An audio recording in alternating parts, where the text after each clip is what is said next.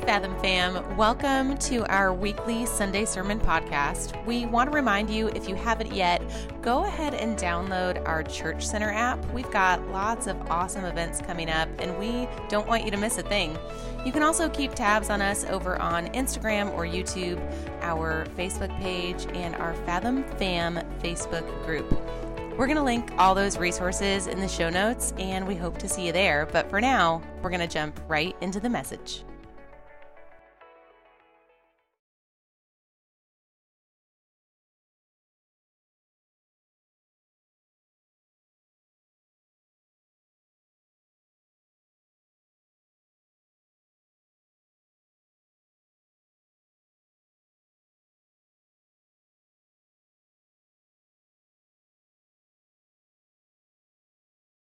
So let's dive in. Part 2 of our series, I Am. If you missed it, you can always check out the podcast. You can check out the YouTube for the first part, because this really is a series. We teach a lot of times in series, and it's like we can't fit it all in one message.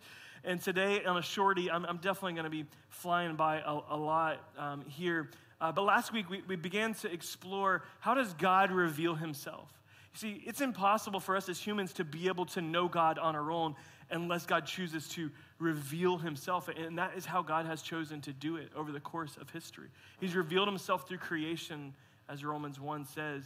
And in the middle of Exodus chapter 34, right at the beginning of Exodus 34, verse 6, Moses says, I want to see your glory, we looked at last week, and God says, you can't handle that, but I'll show you my goodness. I will pass by you, and I will proclaim my name. And so we're going to pick up here in Exodus 34, 6 here in just a moment. Let's go ahead and dive into verse 4 to begin with. So Moses chiseled out 2 stone tablets like the first ones and went up to Mount Sinai early in the morning, as the Lord had commanded him, and he carried the 2 stone tablets in his hand.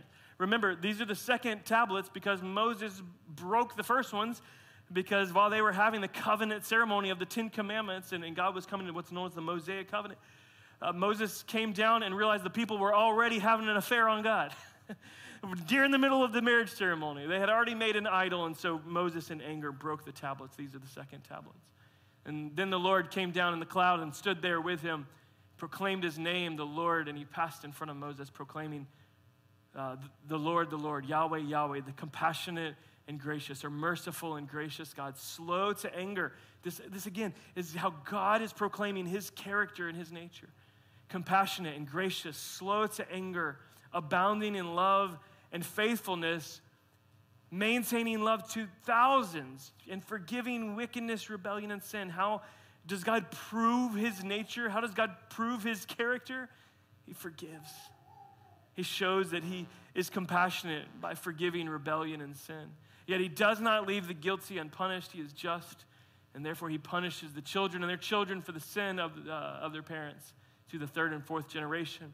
And Moses bowed to the ground at once and worshiped him. When I was a kid, in particular, really pre-Jesus, BC, before Christ, you might be surprised to know that your pastor had some pretty serious anger issues. And that resulted in a lot of fighting. I remember one scene standing on an open field. We grew up in a neighborhood with a bunch of kids. And I got on the field, and I punched this dude right. I don't even remember what he said. I punched him right in the nose. He was a year or two older than me. And for the next 30 or 45 minutes, the entire other team chased me around the neighborhood. Dudes that were 2 and 3 and 4 years older than me, chasing me around, trying to destroy me. I was pretty good at running back as a kid in football, because I was scared to death to get destroyed. And so I ran for 30 or 45 minutes, finally just ran into my room and into my house and locked the door to just be freed of this. I got kicked out of school for fighting.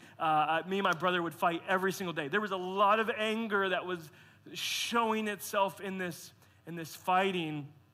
And a lot of us, maybe you didn't kind of resort to fighting in your anger, but maybe you've realized that your anger, oftentimes you take it out on your kids, or you take it out on your spouse, your coworkers. What we typically do is we'll mask our anger and just kind of put on the happy face, or sometimes we stuff our anger and you kind of play the game that we played when I was in college. I had 3 male roommates, and that's, that house is going to be disgusting. So, and it was, as far as cleanliness is concerned. We played this stupid game with the trash, and it filled up to it fills up to the edge, and then that's when you take the trash out. Not in our house. That is when the game started. Once it hit the edge of the trash can, we would just keep shoving it down, and whoever made the pile fall down, they had to take the trash out. I don't advise this. But we shove that down, and you know what happens? When we keep shoving it down, eventually we're going to have a mess on our hands. And some of us, this is the story of our anger. And a lot of us, anger is something very real in our lives, that we find ourselves stuck in the middle of our emotions and not knowing how to deal with those. And I want to kind of take you on a journey to get to the place of how do we come to a place where we're not so short-fused? How do we get to a place where we're patient? Well, I think we've got to start with the character of God. God, it's stuck in the middle of God describing who he is. He says, I'm slow to anger. And most of us, honestly, we have to reevaluate our images of who God is. One of the most famous sermons of all time is a message entitled Sinners in the Hands of an Angry God by a Puritan guy back in the 1800s named Jonathan Edwards, of which we get a lot of really good theology, but the title of his sermon was so misleading. Sinners in the Hands of an Angry God. He preached it in such a monotone tone, talking about God's anger with humanity and their sin and rebellion for him. And while there is a number of things in there that I would agree with, some things I disagree with, I hate the title because it misrepresents God, who God tells us he is. That he's not angry, he's actually slow to anger. This phrase, and so I would encourage us to actually reevaluate how we see God. Do we see God as kind of angry, looking to strike us dead when we sin? Do we look at God in such a way that, oh man, if I run from him, he's just going to strike me dead? And oftentimes we are held by images like this, or maybe a hellfire and brimstone preacher who said, God's angry with you. And what God is angry at is God is angry at sin. God is angry at evil in the world. But God is loving. We see it here. He is a loyal love. He is faithful. He is merciful. How he opens the door to describe himself is compassionate. Out of his very womb, out of who he is, he brings mercy and compassion. We see it in the life of Jesus. But this phrase, slow to anger, actually, the Hebrew for it is erek apayim, which means long of nose. It's kind of funny when you think about it. God's describing himself, and he says, I'm like Pinocchio. I got a long nose, and for us in America, we're like, that makes zero sense to me, because it's a Hebrew idiom. You guys know what idioms are? It's not a word we use a ton, but an idiom is like a chip off the old block. It's like a saying that we use that we as Americans know, people in our culture know. Those of you that have moved from overseas, you had to learn all these idioms. One like, we got bigger fish to fry. What are we saying? It's an idiom to say there's more important things to worry about or to focus on. And here, God is using a Hebrew idiom to communicate to them about his very character, that he's long of nose. And just as we talked about last week, that in Hebrew, the womb is actually closely connected to mercy and the place from which it comes from. Anger is deeply connected in the Hebrew understanding to the nose.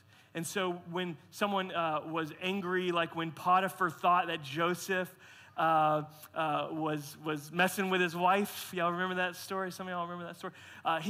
His nose burned hot.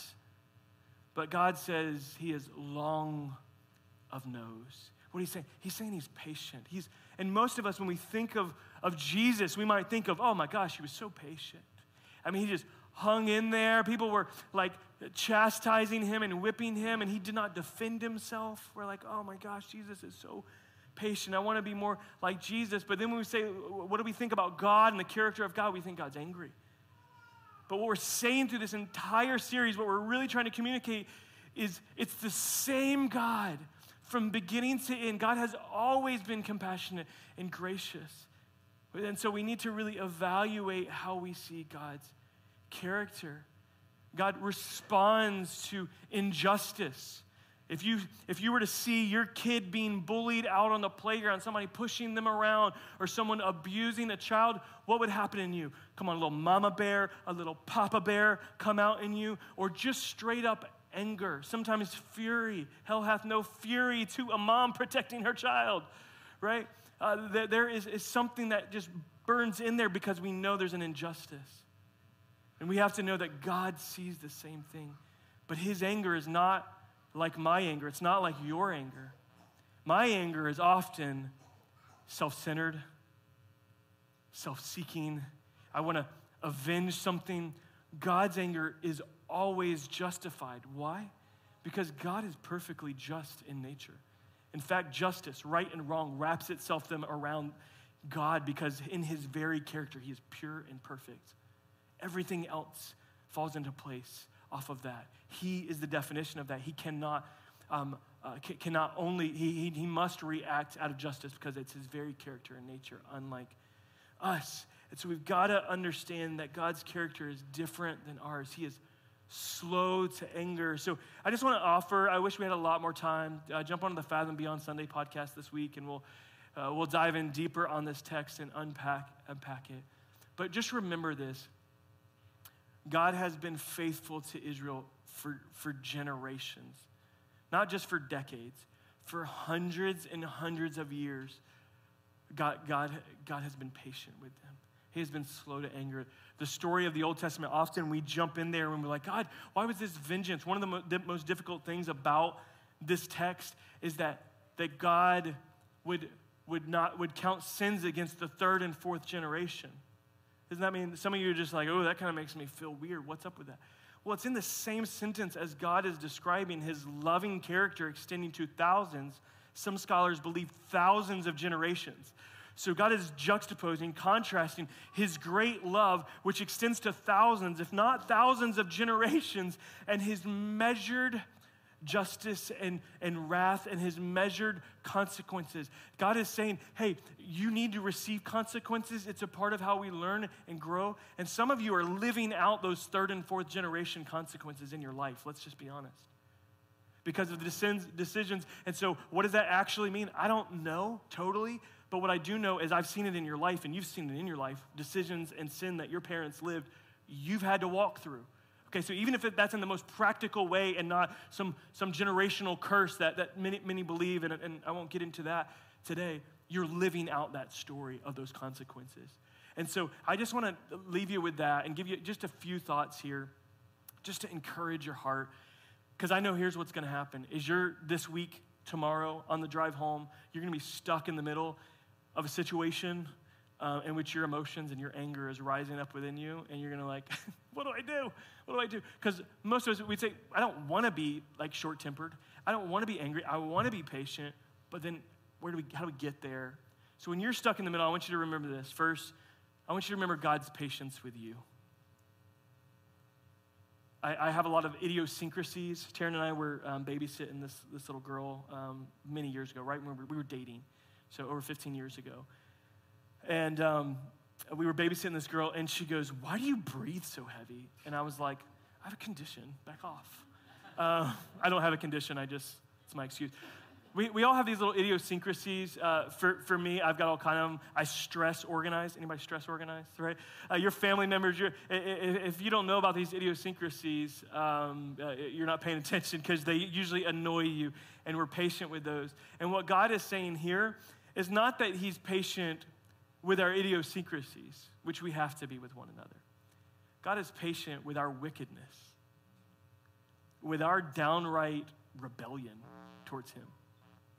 Just like he was for Israel, God is patient with us, and we must remember God's patience with us. 2 Peter says this, do not forget this one thing, dear friends. With the Lord, a day is like 1,000 years, and 1,000 years are like a day. The Lord is not slow in keeping his promise, as some understand slowness. Instead, he's patient. Say it out loud with me. He is patient with you. Go ahead and flip it and make it personal. He is patient with me.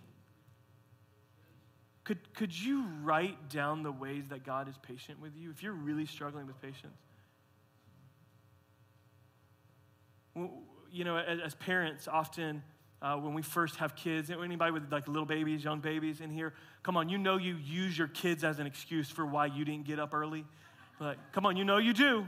You know you do. And we can always be like, well, the baby, this. No.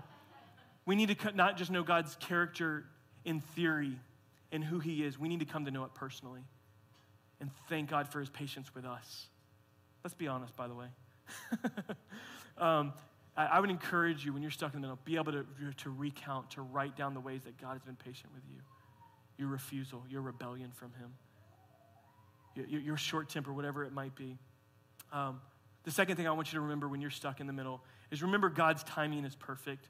So many times in our life, we find ourselves actually building unspoken resentment towards God because of the way our life has unfolded, particularly the timing of things. We have these expectations to the way our life will go, don't we? Right? By this age, I'll get this promotion, I'll be making this much money, I'll have this many kids, right? We just kind of have these kind of fantasy ideas of expectations that sometimes we don't speak, sometimes we do, but then we can become resentful towards God. And all this time, while we're angry at him, he is being patient with us. Remember when you're stuck in the middle that God's timing is perfect. Frankly, his timing is not ours because God is not bound to time, as the 2 Peter passage says. With the Lord, a day is like 1,000 years. And 1,000 years are like a day. Just like when you talk to your kids and they say, how long is it going to be? And they have no concept. It doesn't matter how long you say. They have no concept of time. So we are with God. We can't conceptualize timing perfect.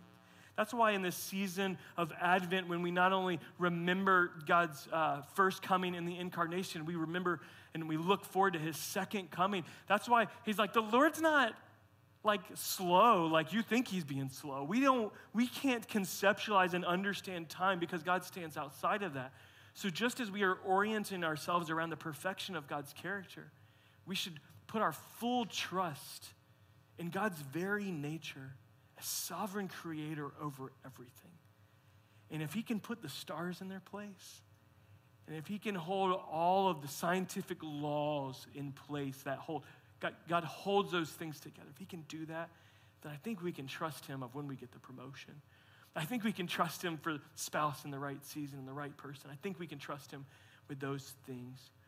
Finally, final encouragement, the band can come. That always shuts a preacher up. Or ideally it does. The last thing I want you to remember is that God's presence and our surrender is what transforms us to be more patient. I've sat in many a small group after a good message or a good teaching, and everybody said, okay, all right, well, how can we pray for you? And people kind of throw out this one a lot. Just I want to be more patient. I could really use that. And it just seems like a cop-out in many ways, not lying.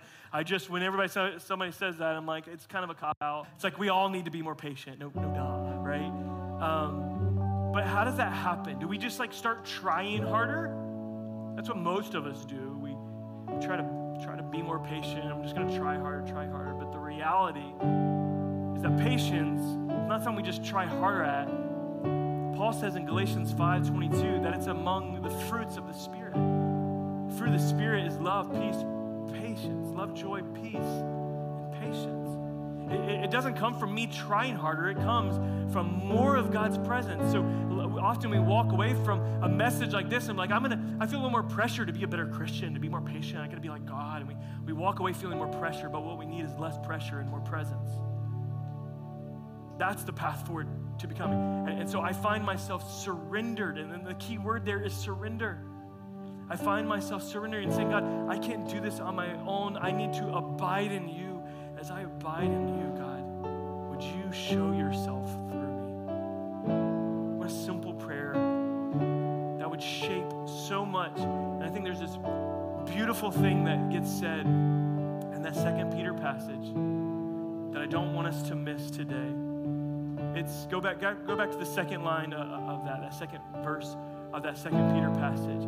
He says, the next one. Yep, the Lord is not slow to keep his promise, as some understand slowness. Instead, he's patient with you, not wanting anyone to perish. See, when we understand God's patience and his sovereignty over all, something's going to happen in us, and we begin to get connected to the mission of God that's actually about others seeing his character. So I wonder if we did this today, if we just said, hey, I'm going to surrender and let God transform me. I'm going to invite more of his presence in my life. I'm going to abide in his presence and let patience and joy flow out of me. I wonder if our spouse might see more of God's character in you and turn to repentance. I wonder if your neighbor, your coworker, through that, you being slow to anger, long of nose, just like God, if they might see a clearer picture of who God is, because many of our images that we have of God's anger actually come from people who were not patient with us, who were angry with us. So I want to pray for you, and our band's going to lead us, and we're going to have a few moments before our kids' program begins. Will you stand with me today? And I want to pray over you. Lord, you know our hearts today. You know us through and through, God. You see us right where we're at. Anger issues that we're dealing with, resentment we're feeling towards certain people. Real struggle with patience in our life, God. But may we first of all orient ourselves around your patience with us this morning. God, I pray right now for those far from you to come home in repentance, praising you and worshiping you, falling to the ground and worshiping you like Moses did, saying, thank you, God, for getting a glimpse of who you are, that you are merciful and compassionate, slow to anger. God, I pray that you would shape us through our surrender this morning, in Jesus' holy name. Sometimes a sermon leaves you just wanting a little more. If this message has stirred a hunger to go deeper in God's Word and you want to learn more about this teaching and how to practically apply it to your everyday walk, make sure to subscribe to our Fathom Beyond Sunday podcast. There you're going to find some great conversations between Next Steps Director Christina Scott, along with Pastor Kyle or another leader or guest speaker. We'll link it in the show notes for you. If you've made a decision to follow Jesus or feel led to recommit your life to Christ, we want to celebrate with you and talk with you about what your next step might be.